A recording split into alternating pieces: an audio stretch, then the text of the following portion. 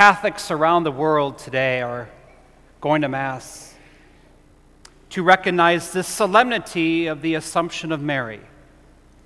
Mary is not buried in a grave here on earth. She assumed into heaven after a pattern set by her Son at his resurrection. And as every son loves their mother, our Lord did as well, and bestowed that grace upon his mother, which we marvel at today. Mary, the first Christian, the first to believe in Jesus, and Mary who said yes when she didn't understand how things would work out. When we can't understand how things are going to work out, will things work out? How could they possibly work out? Say a Hail Mary. Mary was the first to experience that. And as the salvific history did not begin without her, it will not end without her.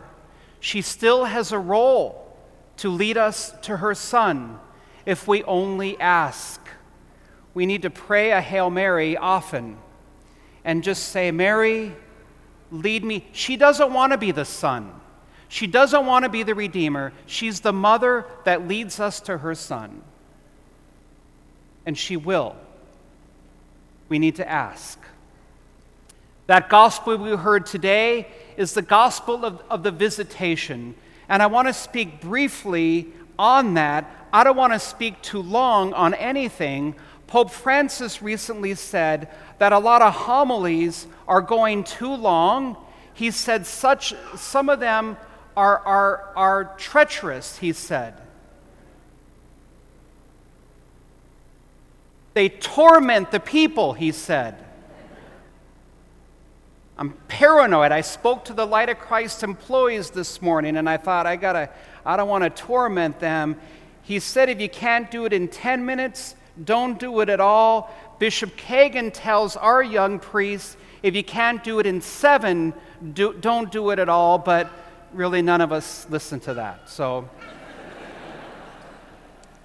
but briefly, this gospel we heard makes us we have to ask ourselves, how do I respond to the presence of God? There's 3 characters in this gospel, excluding our Lord. When Mary found herself in the presence of God, after Gabriel and the Annunciation, she's pregnant with Jesus. Mary responded with service and charity. She traveled between 80 to 100 miles to her kinswoman Elizabeth to console her and to visit with her and to help her. When a human being is in the presence of God, one of the responses we should have is service, charity, kindness, affection. The second character, Elizabeth. How did Elizabeth respond to the presence of God? When Mary walked in, that first Eucharistic minister she was the first to carry the presence of Jesus, as our Eucharistic ministers do right here. Elizabeth's response was one of praise. Blessed are you among women. Blessed is the fruit of your womb. We echo that scripture every time we pray the Hail Mary. Being in the presence of God should move us to praise of the wonders of God, praise for another day that the Lord has made. Praise makes us more aware of everything around us. And John the Baptist, in the womb of Elizabeth, when Mary walked in, how did John the Baptist respond to the presence of God? John the Baptist leaped in the womb. He was the first to adore the presence of God.